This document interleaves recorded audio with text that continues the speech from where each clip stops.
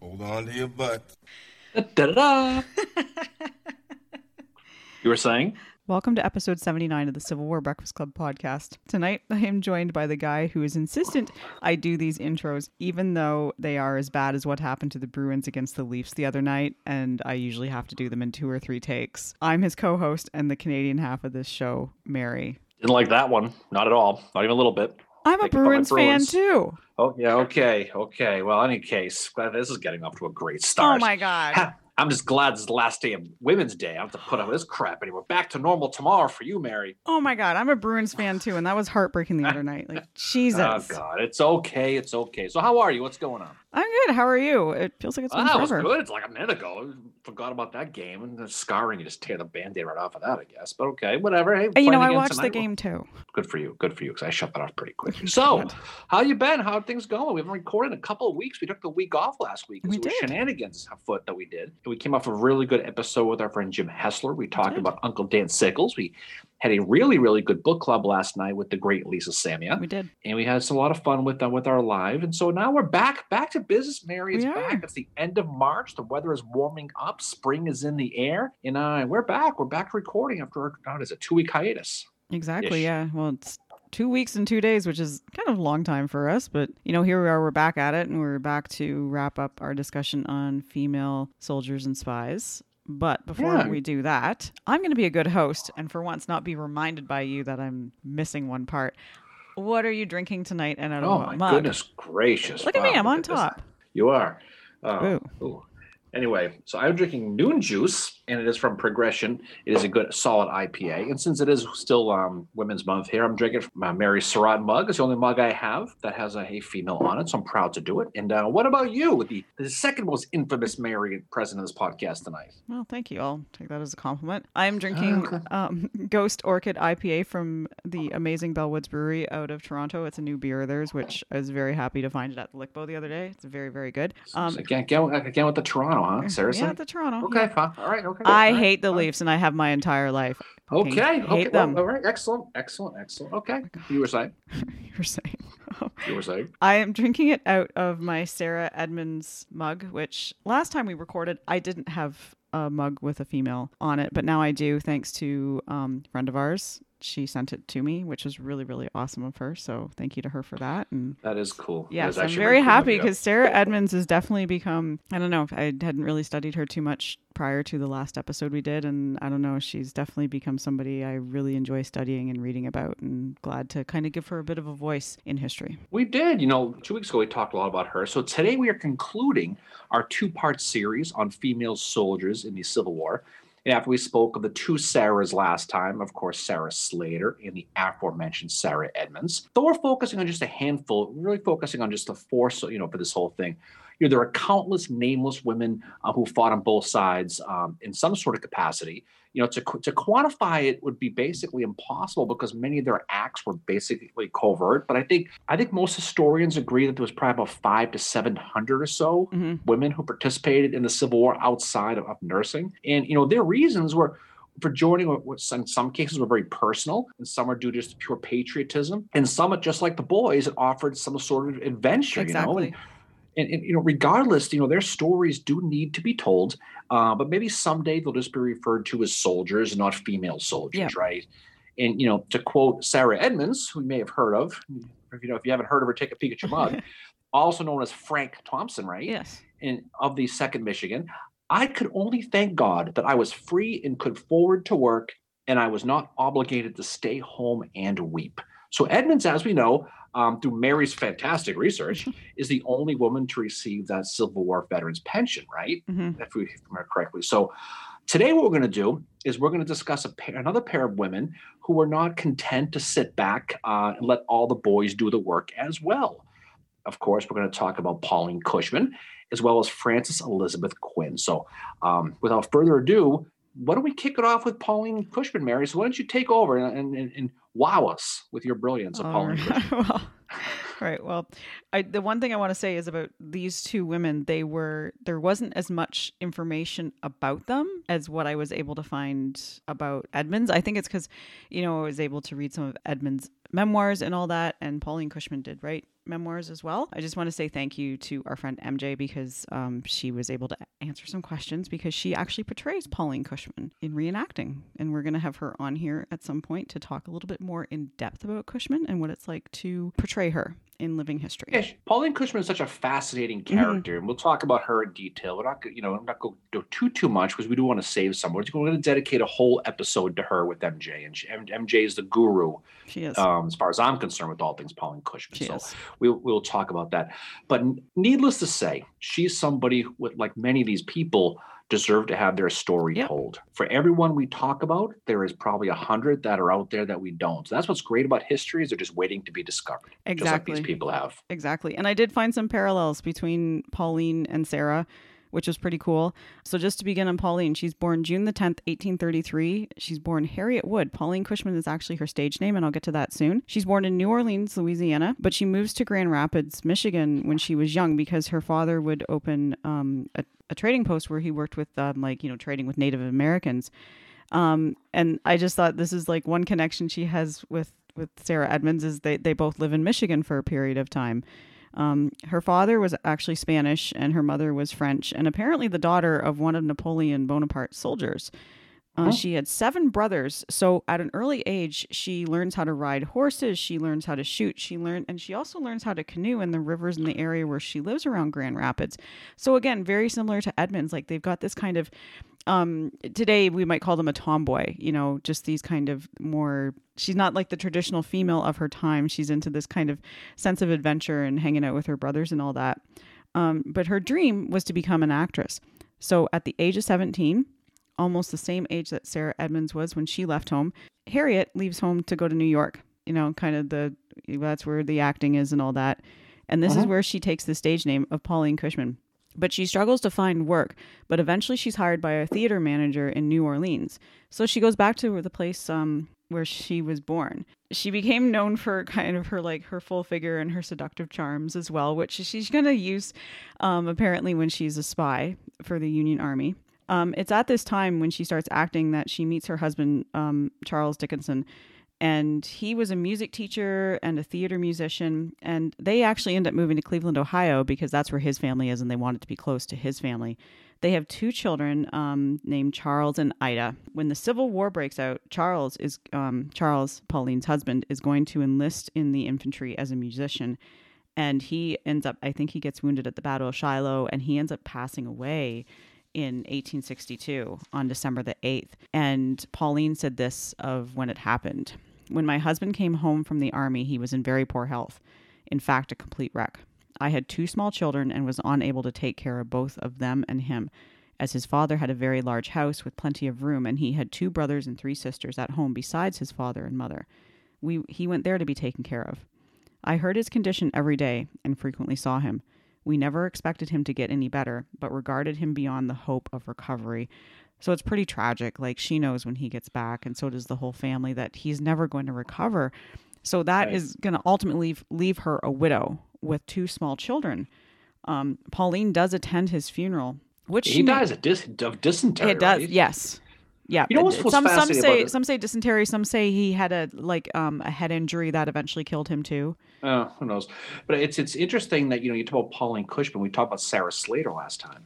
How they both were married a musician / dance teachers. Yeah, you got one who's going to be a Union spy, one's going to be a Confederate spy. Yeah, it's just there's certain parallels you notice as you study these, that it's just kind of sometimes it's always fascinating to find these little details that probably no one cares about except me, admittedly. No, I find it fascinating too. Like, I was trying to find little connections that she might, similarities between her and Sarah Edmonds, like that they're both in Michigan.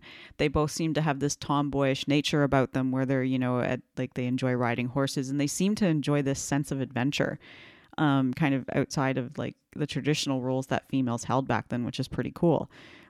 So after Charles dies in December of 1862, Pauline, for whatever, probably a variety of reasons, she leaves her 2 children, Charles and Ida, with her sister-in-law. She goes off to start acting again. This left her kind of estranged from her in-laws, unfortunately. And, of course she's a mom, but she's leaving her kids, but for whatever reason, right? So she ends up acting in this play called The Seven Sisters in Knoxville. And this is where she begins her career as a Union spy. So one night, 2 Confederate officers approach her and say, "Hey, can you toast Jeff Davis in the play and we'll pay you like $350, which is a considerable sum." It's good money. In that time.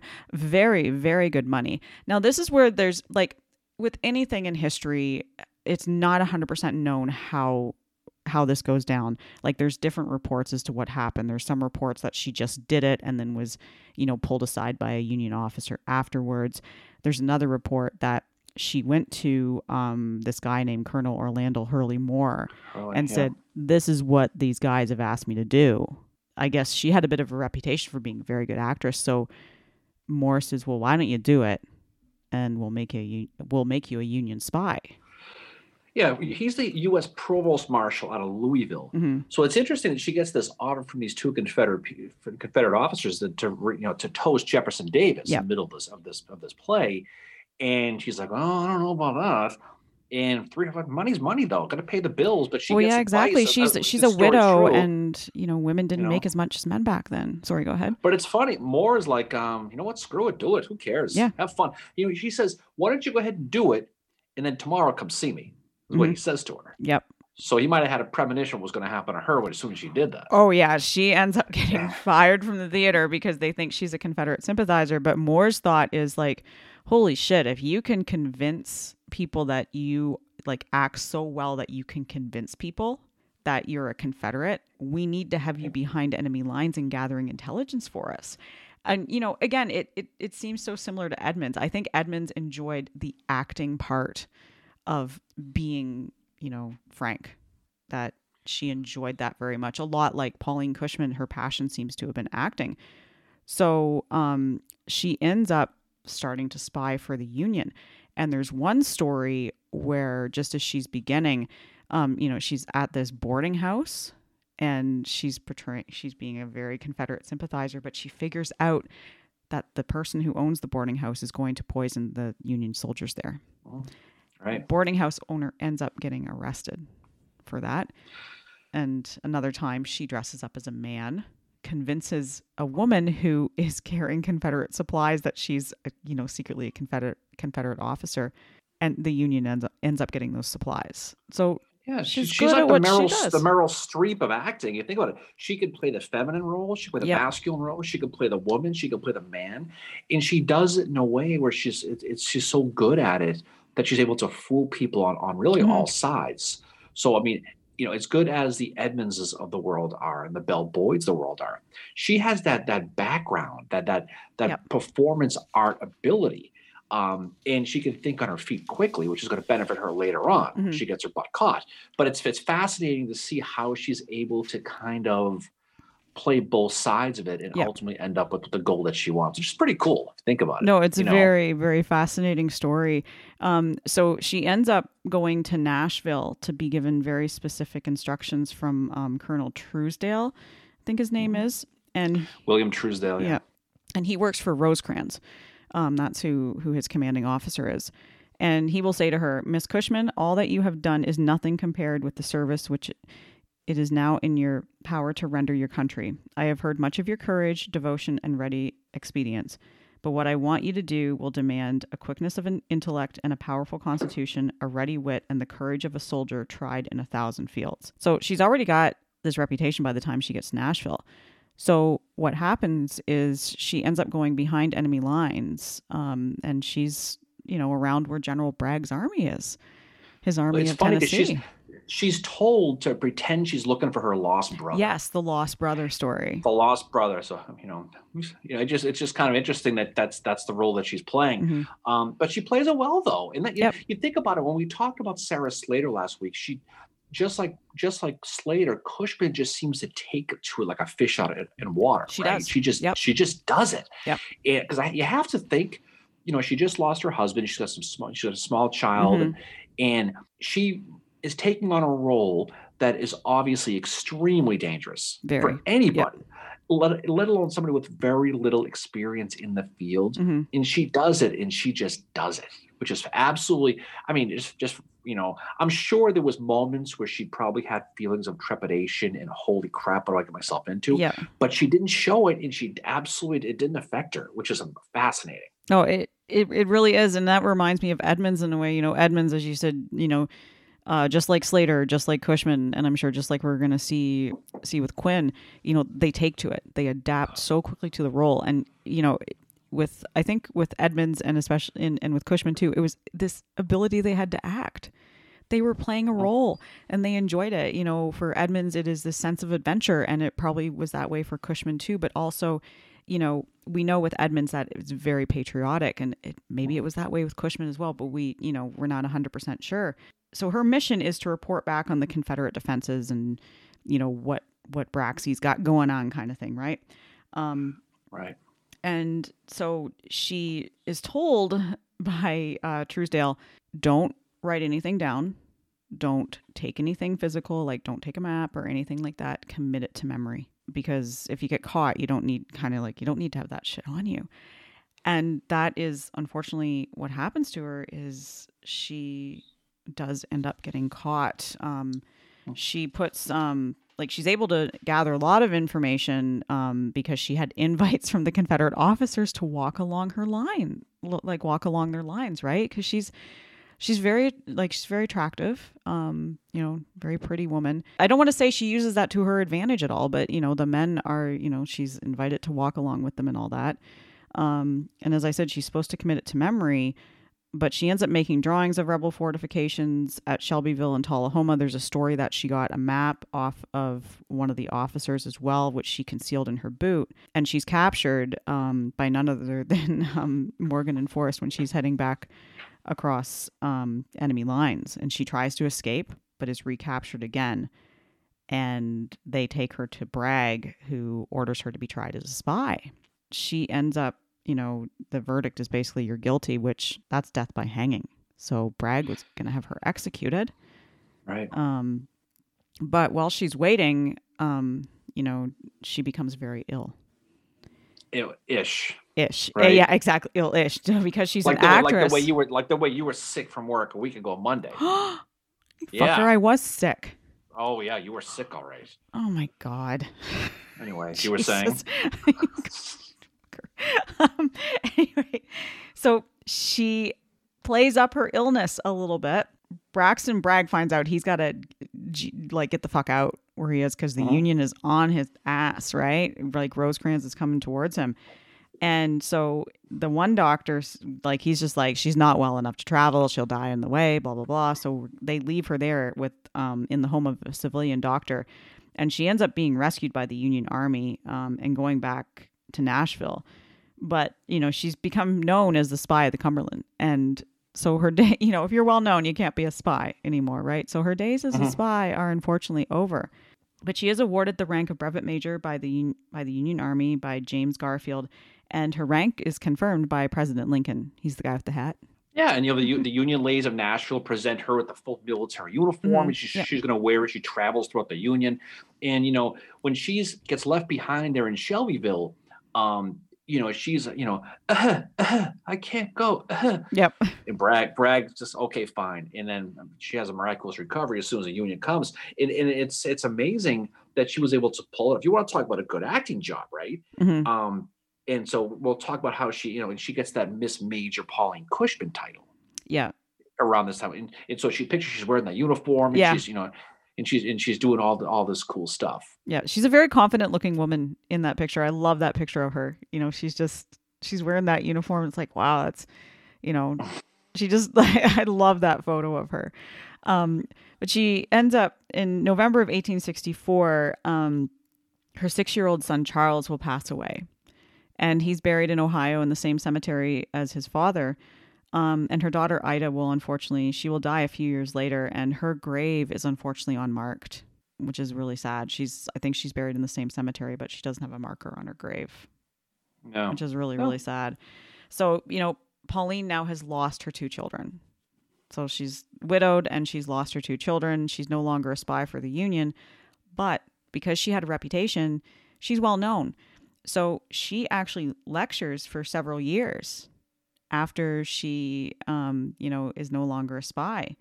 1864, she publishes her memoir, The Romance of the Great Rebellion.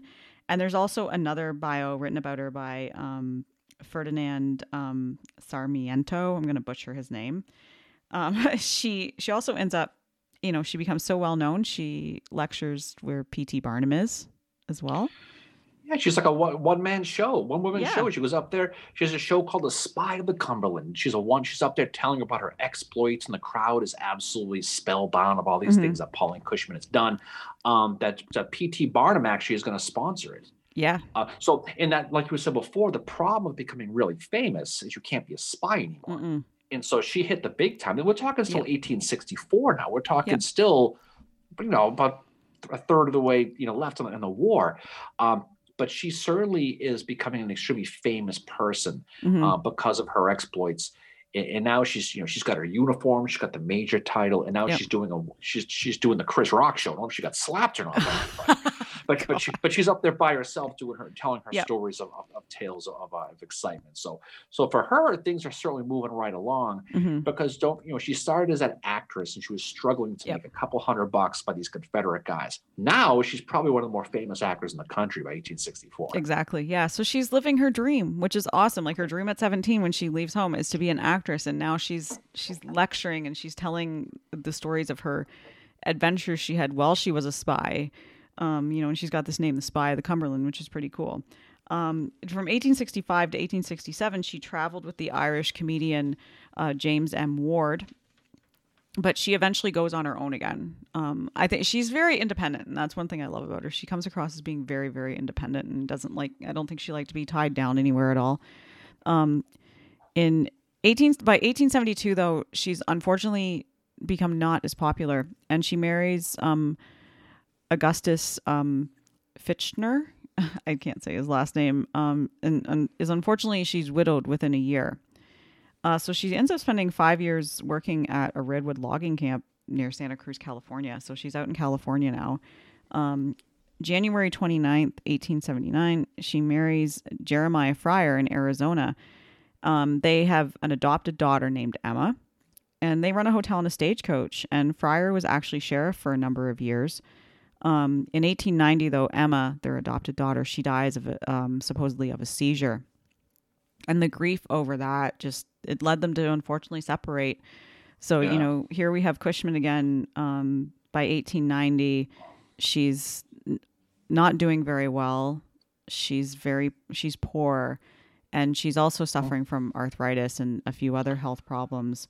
Yeah, she finds herself in El Paso, Texas, penniless by 1892. So she's done that full 360 of what it was. Yeah. And you can see, all things going back to how her life has been, where she had that little spurt of excitement there, but her life was a tragic one. Yes, it was. In the beginning and the end. And unfortunately for her, it's not going to end. It's not going to be a happy ending for Cushman. No. As she gets a little bit older. Yeah. And so she ends up applying for her first husband's pension on February. And it's awarded to her on February the 4th, 1893. But it's only amounts to about $8 a month retroactive to December 8th, 1862, which is less than $1,000 that she's going to receive for that. And when she's living in El Paso to make money, she does sewing in exchange for food and a place to sleep, which is on a cot in the kitchen. So, again, it's very tragic. And she becomes around this time addicted to opioids, and she mixes them with whiskey, which, as we know, is not a very good combination. And by 1893, the arthritis is really bad, and she sadly dies of an overdose December the 2nd, 1893, and she's only 60 years old at this time. So really tragic ending for her. Yeah, she's got that rheumatism and the arthritis, and she's with this grief. When she turns up dead by the morphine overdose, self morphine, and her landlady is going to find her. Yeah, and that's going to be it for her. And there's all kinds of intrigue and speculation about how that whole thing went down. Yeah, we'll never know if it was, if it was accidental or, if it was deliberate. There's a lot of speculation around that. Like, who knows, right? Like, I mean, if you're mixing, it's you know, with whiskey, it can have not very good results, right? But you know, it's not totally, you know, horrible for it. Like, she does have a big funeral that's put on by the California Division of the Grand Army of the Republic and the Women's Relief Corps. And she's actually buried in the officer section of Presidio Cemetery in San Francisco. And her grave just simply reads Pauline C. Fryer, Union Spy. So that's, you know, she's not even buried as Pauline Cushman. She's buried with her married name, Fryer. Yeah, and so she has a kind of an ignominious end, and it's unfortunately she doesn't get the accolades that I think a lot of people would expect her to do, especially by looking at her gravestone. Yeah. It's very very simple. Doesn't even have the full the Cushman name like you just said on it. Mm-hmm. But I think the thing about her is she's just another one of those cases of those people who saw an opportunity, felt that she had to do it, and she did it without any sort of fear, any sort of trepidation, any sort of anxiety that we can see of anyway. I mean, again, reading the stuff, it's easy to associate that she's just going to whip right through it, but you have to imagine there was some fear along the way. Yep. She's put in charge of really helping set up that Tullahoma campaign. You think about the big campaign that leads to Chattanooga. I know. She's part of that. Yeah, Rosecrans is going to entrust her to find out the situation going forward that leads to all those battles culminating in Chattanooga, which is going to eventually end up, pushing through Georgia, Atlanta, the whole deal. Mm-hmm. So she's an instrumental person to help set that up. And, she's going to get herself caught because, she gets caught with the information in her boot there. But the way she's able to stall Bragg, right? Yeah. And being ill and whatever. So I'm sure she was sick to a point, but I think she understood if she played it up, she would be rescued. Well, she knew that the cavalry literally was coming at some point. Yeah. And so she was able to hold on, and she was able to, fortunately for her, at least for a short period of time, benefit from that with that stage thing with Barnum. Yeah. But again, things kind of settle back to the way they were, and she kind of goes down that spiral you see a lot of people do. It's really too bad. You wonder if the trauma of the war, of losing children, losing spouses, if that's going to affect a lot of things going forward. And then throw in the rheumatism, throw in the arthritis, and then the morphine to fix everything. And whether she's addicted to it or whether she just overdosed or who knows what. But it's a sad ending for her. Yeah, it is. And a lot of these things, you study these people and you kind of expect things are going to work out well, right? Yeah. But for her, unfortunately, it doesn't. And she dies a very sad and lonely death, which is not fair for someone like her. No, I think she definitely deserved more. But, the tragedy of losing 3 children, of losing 2 husbands, one to war wounds and the other, she's not even married to him for a year before he dies. And the other one, they end up separating over the grief of their adopted daughter, Emma. It's very, very tragic. And I'm really glad we were able to tell her story tonight. She was an interesting person, very interesting person to research. And we're going to do a full we're going to do more in depth with MJ, because MJ is definitely she is, as you said, the guru for Pauline Cushman. She even portrays her, which is really cool, I think. Yeah, I don't portray anybody. I'm just portraying me. Yeah. I'm just an empty beer can named Aaron. Oh my God, you are not. Yeah, I'm gonna do the intro tonight. Well, I think that's a good story. It is. I'm gonna talk about another soldier, Mary, who joined for a reason very similar to how Rufus Dawes did, that we talked about earlier, out of pure patriotism. And this is a woman by the name of Frances Elizabeth Quinn. So we're going to talk a lot about her. Her story is an amazing one if you really think about it. Just to summarize, she's going to enlist 5 times, each time after being dismissed the previous time because her gender was discovered. A woman who was injured in battle, she's captured, taken prisoner by the Confederates, all while doing this job that she had to help the Union cause. Yep. So she's somebody who just couldn't get rid of. She's kept coming back and back and back.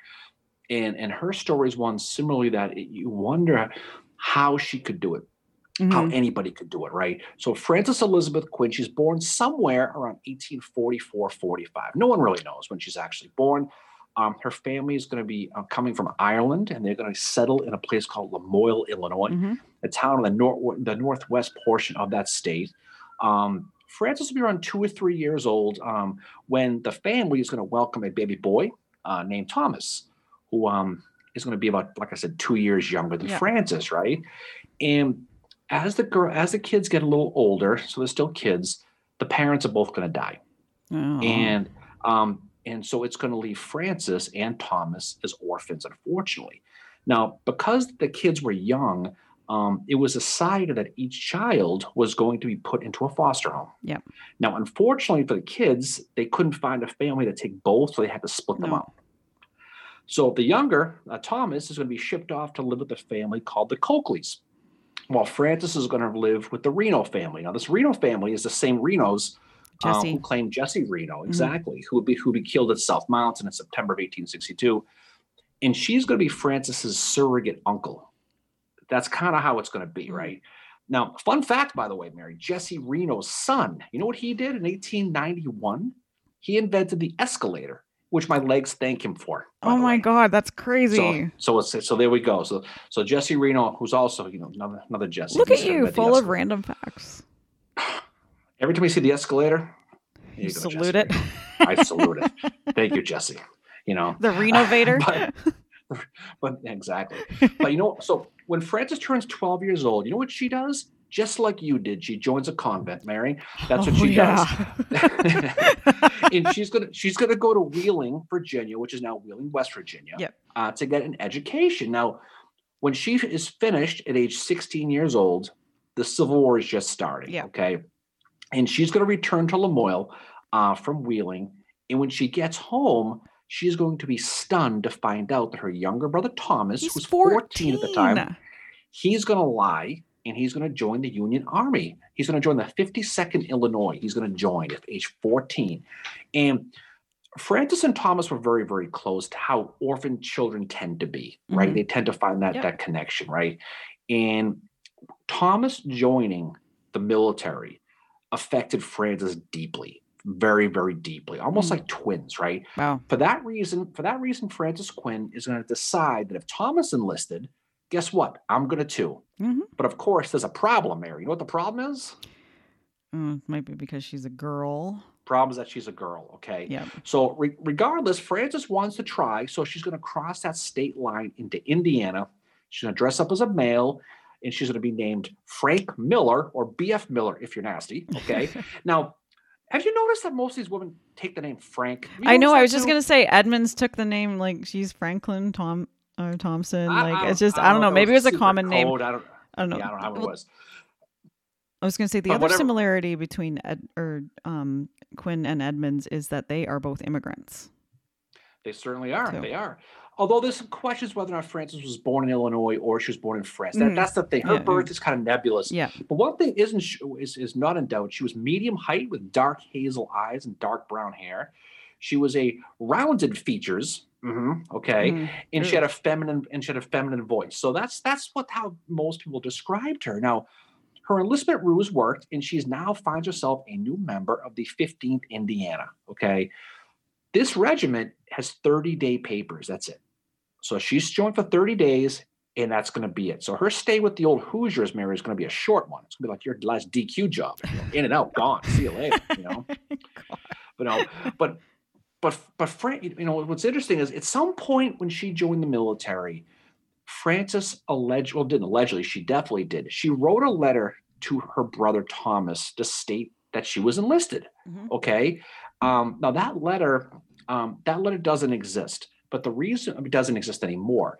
But the reason why you know what happened is Thomas's response to her still does exist, and he was pissed when he found out that Frances joined the military. Okay, and she's going to respond back to Thomas. She's going to write a letter. It's going to have a copy here, not the original. So don't get all excited. It's just a copy. Okay, it says, "My dear brother, I wish to say that in reply to your recent letter that I volunteered in the army because I wish to have a part in the defense of my country's flag. I think I love my country as well as you do, and I think I may learn to shoot just as straight as you can. And if my health continues, I may be of equal service to that of yourself. This is a classic. If you could do, I can do better. Letter to That's your little brother. amazing. Is what this was. That's so Okay? awesome. Yeah, she's so like, just like Edmonds, she's so patriotic, wanting to, fight for her country. She just doesn't want to kind of stand back. She's like, well, hey, if you can do it, so can I. So you can tell by the tone of the letter she writes to Thomas that the letter he must have sent to her originally, because you could tell she's how he silly bitched her out totally for conversation. that. He's He like, what did. the fuck are you doing? You're What? a girl. You can't do that. Girls Yeah. can't do that. But her enlistment in that 15th Indiana is going to run out, that 30-day paper, and she's going to sign up again, this time with the 2nd Tennessee Union Regiment, okay? And they're stationed in Louisville, Kentucky. Now, her stay with the 2nd Tennessee is going to be a short one because she's going to be discovered pretty quickly. She's a girl. I'm not sure what happened, okay?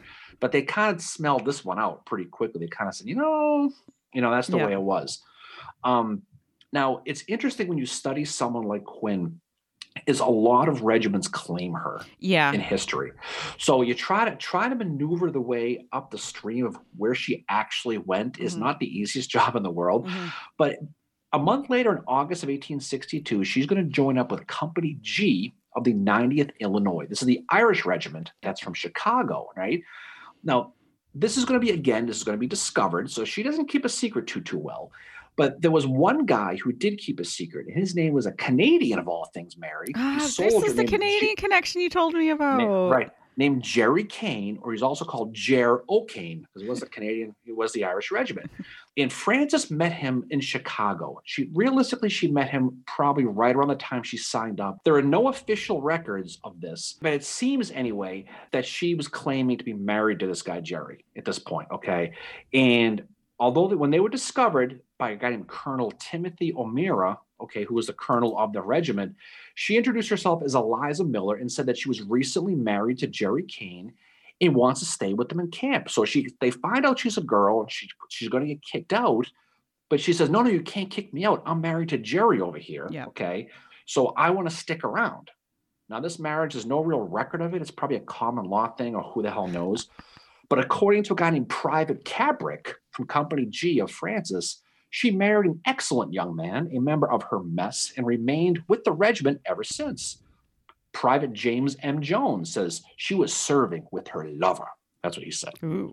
Okay, so it's interesting. One fun fact for this, Mary, this one for you, Fincheroo, okay, is eventually Jerry is going to they're going to get separated. They're going to split the two up. Jerry's going to get sent to fight in Atlanta. He's going to be killed on July 20th, 1864 at the Battle of Ezra Church, fighting for guess who? Oh my God, Howard. Oliver Otis Howard. Oh, there's our OO reference. So there's your Howard reference. Yay! Poor Jerry. God. He must not have been able to run too fast because he got killed at Ezra Church. Okay, but by the end of 1862, Frances is back in the hunt looking for a fighting regiment again, right? And this is the 4th time now she's going to be able to hook up with the 2nd East Tennessee Cavalry this time as a teamster. And she's going to enlist under the name Ellie Reno now. So she's moving right along. She's going to be sent to Murfreesboro, Tennessee. And on December 31st, 1862, she's going to participate in the Battle of Stones River, where she'll be wounded in the shoulder. Now, this is going to lead to her discharge because of her injury. It's going to take about 6 months to rehab the shoulder injury she has. While she's rehabbing in Louisville, guess what she's going to do? She's going to get married again. Okay. Wow. This time she gets married to, and I quote, a good-looking and gallant Captain Stewart. That's who she marries. Okay. Which probably, proved her marriage to Jerry Kane probably was not official. It sounds like she really did. Okay. But sadly for Quinn, Stewart's going to be killed right almost immediately after the wedding. He ain't going to make it. So she's going to lose her husband at this point, right? Now, while they're in the hospital, she's going to get a second piece of news that's going to devastate her. Yes. She's going to find out that the previous year, news is slow going through Tennessee apparently, that her brother Thomas was killed at the Battle of Shiloh the previous year. And that's going to really, really mess her up because, again, they were of equal minds, it seems. They were very close. And it took a while for the news to get to her because, she's hiding in disguise. Yeah, it's April 1863. Like, it's a year after the battle. And so it takes a little bit of time. So with the losses of Stewart, her husband, and especially Thomas, the heartbroken Quinn now is going to enlist in the Army again in Louisville under her old Frank Martin name. And this time she will join the 25th Michigan with General Jeremiah Boyle's district of Western Kentucky. Boyle is the guy who's chasing John Hunt Morgan around. Yep. And that's who this is the same guy, right? Now, unfortunately for Quinn, she's going to be discovered again as a female, and she's going to be discharged. Now, at this time, she's sick of being discharged. She's just sick of it. So when this last time she gets pissed, she decides to plead her case to the big man, Abraham Lincoln. I was just going to say, yeah, she writes that letter to Lincoln. And she's going to write a letter to the guy with the big hat. And she's going to write, and this is the letter she wrote to Lincoln: "I do not wish you to think me bold as I write to you wholly out of love for my native country. I am true blue and for the noble flag. I am willing to die and have been in the army for nearly 1 year, and I wish to see it over, and I am willing to do anything to aid the government that lies in my power for my country. I have lived for my country, and I will die." And she signs it, Ellie Reno and Frances Quinn. Wow. It's the first time she uses Frances Quinn on anything. It's this letter to Lincoln.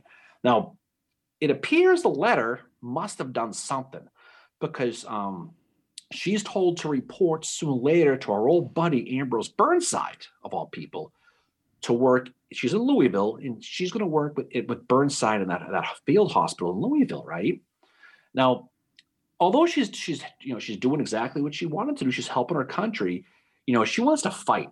I mean, she's like you on a Friday night. She wants to fight someone. Go.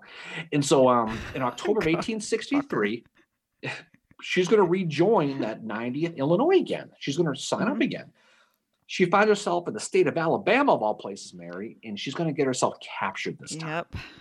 So the Rebs are going to get her, and they're going to march her to a prison camp in Atlanta. So she's going to be hauled off to Atlanta, Georgia. Now, she tries to escape, and she's going to get shot in the leg. Now, it's either in the calf or the thigh. Who the hell knows? But it's not in the thas. It wasn't the thas. We just missed the thas. It was a little lower, okay? With the thigh and the ass meat. It's a little lower, okay? But during that was the greatest thing. But during her, so she's going to be recaptured because she's going to get shot in the leg. Now, during her rehab in that prison hospital, it's not long until her captives are going to discover her little secret, right? And in that she was a woman, and she's quickly going to get sent to a civilian hospital to recover. Yeah. I mean, I can only imagine the look on these guys' faces. She was peeing sitting down all the time. That's probably what gave her away, right? God. But whatever it was, they found out what she was. Now, while she's in that civilian hospital, that leg injury she gets is going to get really bad, right? According to a medical report, it says she was wounded in the thigh. No bones were broken, but it was a deep, ugly flesh wound. Gangrene set in, and most of her calf was destroyed. That's what it said. So that's why you can't tell what the hell her injury was. But she is going to recover eventually. But what's funny is the story of this captured Union soldier who turns out to be a woman goes all the way to the top in the Confederate government. And Jefferson Davis finds out about it, and he is absolutely intrigued about this. I mean, he can't believe it, right? Now, he finds out there's a story of this woman who dresses up as a man who fights for the Union, and she's caught, and she's just a fighter. So you know what he does? He personally writes a letter to her. And you know what he does? He offers her a lieutenant's commission in the Confederate Army. What? He says, you know something? You can fight. How about you join us? What the hell? Right? And so he writes a personal letter to her offering her a lieutenant's commission to fight for the Confederacy for Quinn. What do you think she does with that? She pulls out her as if card. Yeah, right? And not her F this. And she exactly. And she's going to turn that down because she wasn't going to fight against me. She's very patriotic. Because at the beginning of this, her comparable on the boys' side is Rufus Dawes. That's who she was. And she was never going to fight against her own country. Yeah. So 2 weeks later, this is on February 17th, 1864, Quinn, along with 26 other prisoners, are all going to get exchanged. They're going to let them go.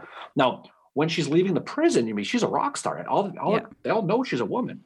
All the Rebs are yelling to her on the way out, "Go home, just go home," to her. And she turns and she says, "My only brother was killed at Pittsburgh Landing, and I have no home and no friends." And they were probably like, "Shit." They were probably like, "Damn." So that's what she said to these Confederates when they were mocking her. So she was going home, but she was sad about it. Now, Upon her arrival back on Union lines, Quinn is reported to have said, "Hurrah for God's country," as she crossed back into Union lines. And she's going to end up going to Nashville, into Tennessee, where they're going to put her back in the hospital again to recover for her leg. Yeah. And she is going to recover completely, and she'll be discharged from the hospital, and she's going to travel to Pennsylvania, where she's going to remain for the remainder of the war. So the war is over for Frances Quinn. Now, from Pennsylvania, she's going to bounce around. She's going to eventually find her way to Ohio, of all places, and she's going to settle in the village of Harmar, which is a lovely hamlet within the city of Marietta. That's right on the Ohio River in that southeast portion of the state. That's right. We're near where Rufus Dawes was from. Yep, exactly. That's where he was. Marietta. All goes back to good segue. All goes back to Rufus Dawes. You sank my battleship there, Mary. Well done. Well done. I did pay attention. Okay, you did. Okay, but anyway, so she's going to get there, and while she's there, she's going to meet a guy named Matthew Angel. Now, Angel was a veteran of the 91st Ohio Heavy Artillery under a guy named Captain Edward Aylshire, as well as the 2nd Ohio Heavy Artillery. And soon later, okay, they got hot and heavy, and they got married in Gilead, Ohio, on August 12, 1866. The war is over now. She's going to settle into civilian life with her new husband, and they're going to have 3 kids, ironically, all girls. It's funny how life is, right, for her. So Rosa, Louisa, and Maggie are going to be the kids' names. And Maggie will be the youngest. 2 months after Maggie was born, Frances is going to start to develop a medical condition at the time called dropsy. Okay, dropsy is edema, is what it is. It's a disease when that you have fluid buildup in your tissues, right? Yeah. And it tends to focus more on your legs. So I don't know if it has to do with her injury or what the deal was. Probably would have been to do with her injury, right? I mean, who knows? I mean, how it is back then. But regardless, she's going to get this thing, and her condition is going to get worse. And she is going to die on June 8th, 1872. 26 years old. I know, she's so young. 26 or 27, depending on what her birthday was. But you think of someone who lived a full life. Oh, right? Did she ever? Yeah. I mean, she got married 3 times, allegedly, 3 kids. Yep, she has 3 kids. Yeah. 5 times, fights, gets shot, escapes, captured, gets paroled. I mean, she does it all. I mean, she works the Blizzard machine and the drive-through. Hey, that takes talent. That takes talent. It does. But you know what's interesting is she is going to be buried near her home in Gilead, Ohio, in a private cemetery that's since been lost to time. It's long gone, right? Now, what's interesting is her story kind of vanished for a while, 1866 until 1916, when a newspaper called the Gallipolis Bulletin from the town of Gallipolis, Ohio, is going to write a story about her, which is going to rekindle the story of Frances Elizabeth Quinn. And it starts, the first paragraph, this is how the story starts. In a little private cemetery near the village of Thivner, a few miles from Gallipolis, Ohio, there sleeps one whose name, instead of being chiseled on an impervious marble slab bearing the simple dates of her birth and demise, should be written boldly and indelibly with those of the patriots and heroes of history. That's how it starts, and it tells her whole story. And you know, it's a private cemetery on private land. It gets sold. It's just gone now. So it's I don't think it's even exists anymore where she's buried. But it's interesting when you study someone like Quinn, you know, in a war where men deserted, where men now literally paid not to get out of being drafted. Yeah.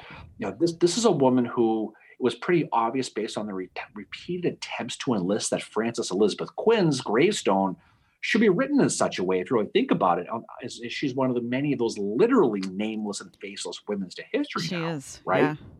And instead, her grave is lost to history. And like so many people whose names, you know, will never be studied as they should be, she's somebody who has left a really indelible mark that should be written in marble, historically speaking, because she is the epitome of someone who fought for the right reasons. Right. She fought for patriotism. You know, when she found out her brother died, she didn't just walk away. She fought harder. She kept going. Yeah. You know, she got to the point where she was literally offered a a position in the Confederate Army if she no way, and she didn't do it, and she got exchanged, went home, and she tried to live her life the best way. I mean, very much like Rufus Dawes tried to do, like Charles Tilden tried to do, like many of these guys who, when the war ended, the history drops, right?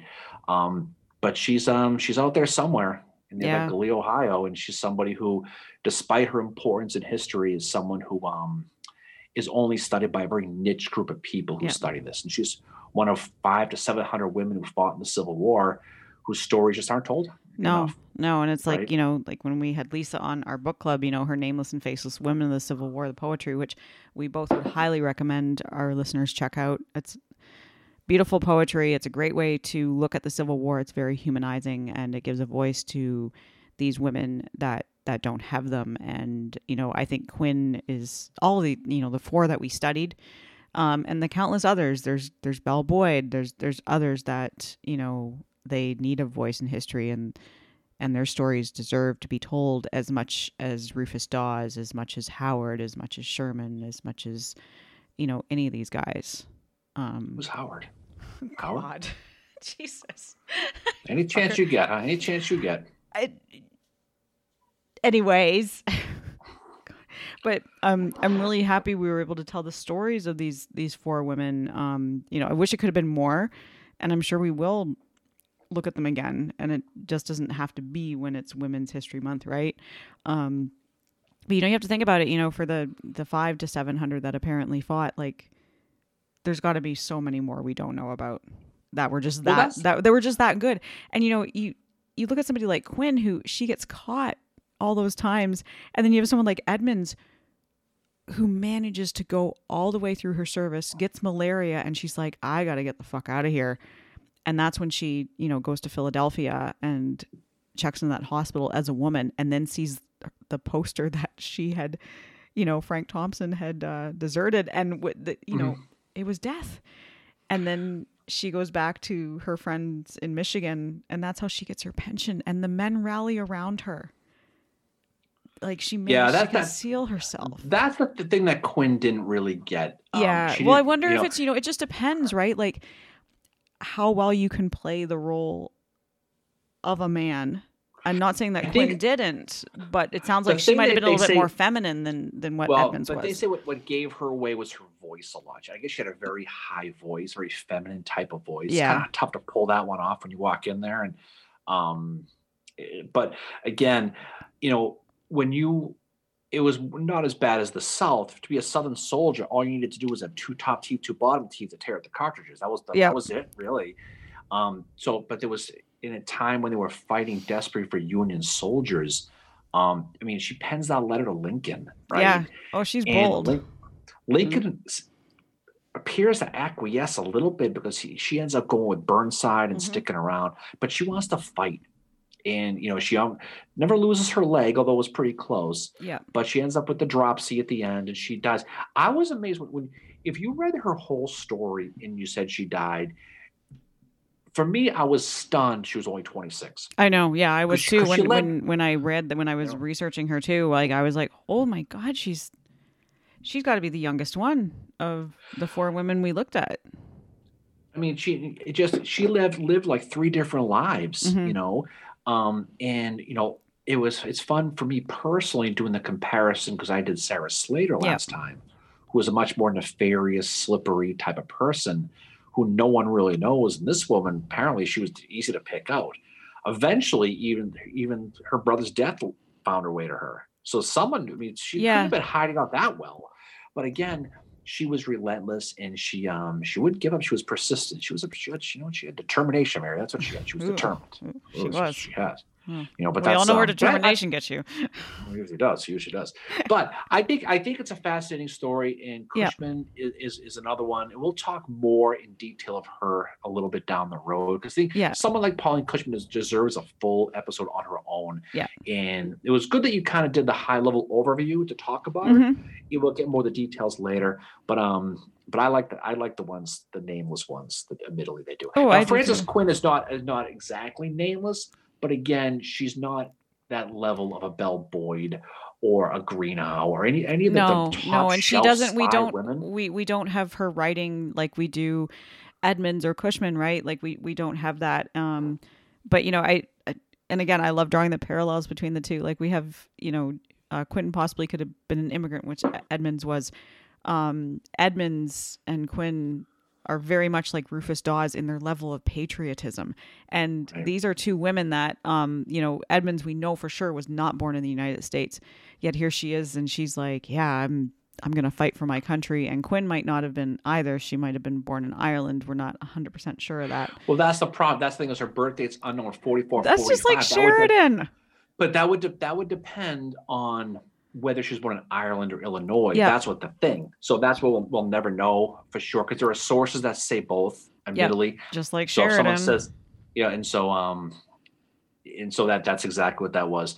But again, the Marietta connections was always interesting because Mm-hmm. as I was studying her, all I could think about was Rufus Dawes. Well, Because it's this very similar mindset. Now Dawes, he had the issues because he fought and he went on. He kind of was taking water as the war went on. But that will to fight, that beginning, that go attitude, reminded me a lot of them. So it was interesting. They both kind of ended up sort of in the same area or from the same area. But it's a little bit. But it's interesting how that goes. But it's interesting how that whole thing is. But we'll have fun with that. We'll have a good time with that. Well, I definitely saw like I said, the comparison between Dawes and Quinn and Edmonds. The difference being Edmonds was just she did not, she clearly saw war as the adventure, right? Like her memoirs were very much like, this is what I did, and it was one big adventure, right? But it's interesting to draw comparisons between all of them. It is.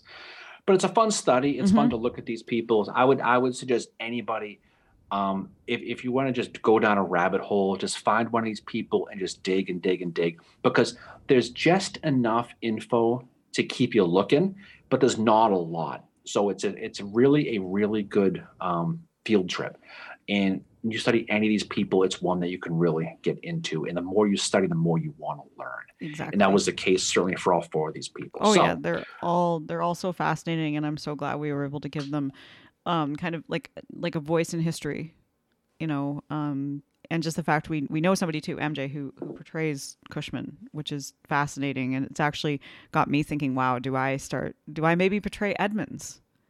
It's even got me thinking of that because I was just so fascinated and got wrapped up in her story when we researched her. So I'm really glad we did this. And we shouldn't have waited till Women's History Month to do it, but I'm glad we did it in Women's History Month. No, it's very cool. It's very cool. So the calendar turns to April. So what's next for us? So next we are going to be doing a couple episodes about Appomattox. We were going to do Shiloh, but then we thought, wow, wait, we did Bentonville last year. Let's look into the Eastern Theater and cover Appomattox. So we're going to be doing a couple episodes about that. We might be doing a kind of fun, lighter episode coming up, which the topic to that will be revealed once we decide what it is. You'll let me know, right? Of course I will. Yeah. Okay. All right. God. And we will be having our round table sometime in April as well, which we will let you know the date of that soon. Hopefully it's going to be on the third Wednesday. We've had to kind of mix it up the last few times, but yeah, we've got lots of good stuff coming down the pike for y'all. And yeah, with the next episode being episode 80, we are 20 episodes away from episode 100. So that's pretty cool. Your math skills continue to impress. I know really, that really Mary do. McClellan math that was revealed in the true. first few episodes when you asked me what percentage of casualties that is. And I must have made you so proud when I came back with the answer that I did. Another job done. All right. Well, I think it's a good place to drop off here. So a lot of fun stuff coming down the pike. Looking forward to talking about Appomattox, 2 episodes, another 2-part we'll be doing starting next week. So live coming up this weekend again. Yep. Like you said, a lot of fun stuff coming down the pike. So any final words from you, Fincheroo? Well, thank you to all our listeners for supporting us through these 79 episodes. You guys are awesome, and we obviously would not be doing this podcast without you. The Facebook Lives are so fun on Saturday or Sunday mornings whenever we do them, to see the kind of everybody hanging out together and all that. And then we wouldn't be here without you. And I certainly could not do this podcast without you, Darren. You are the best co-host I could have ever imagined. And well, I'm just happy member partner. of the team, Mary. You know how that is. You know how it is. And again, you bring it every week, and you know more about the Civil War than anybody else. Oh, that's crazy. But yeah, anyway, it's great. It's great to do this. Any final words from you? Nope. It's a good episode. I really enjoyed these last couple ones we did on these female ones. It was good that we gave them a voice, told their story. Yep. People probably heard of them, but you know what though? For now, they're front of mind. At least these episodes are front of mind. They're not just background people that people study. So off we go. So we're going to head off to the great blue yonder, as they say, head off in the weekend. So everyone have a safe weekend. Thanks for supporting us as always. We look forward to seeing you on our live and the many shenanigans coming down the road for us. All right. Yeah. So have a great weekend, everybody. Peace the hell out. See y'all later.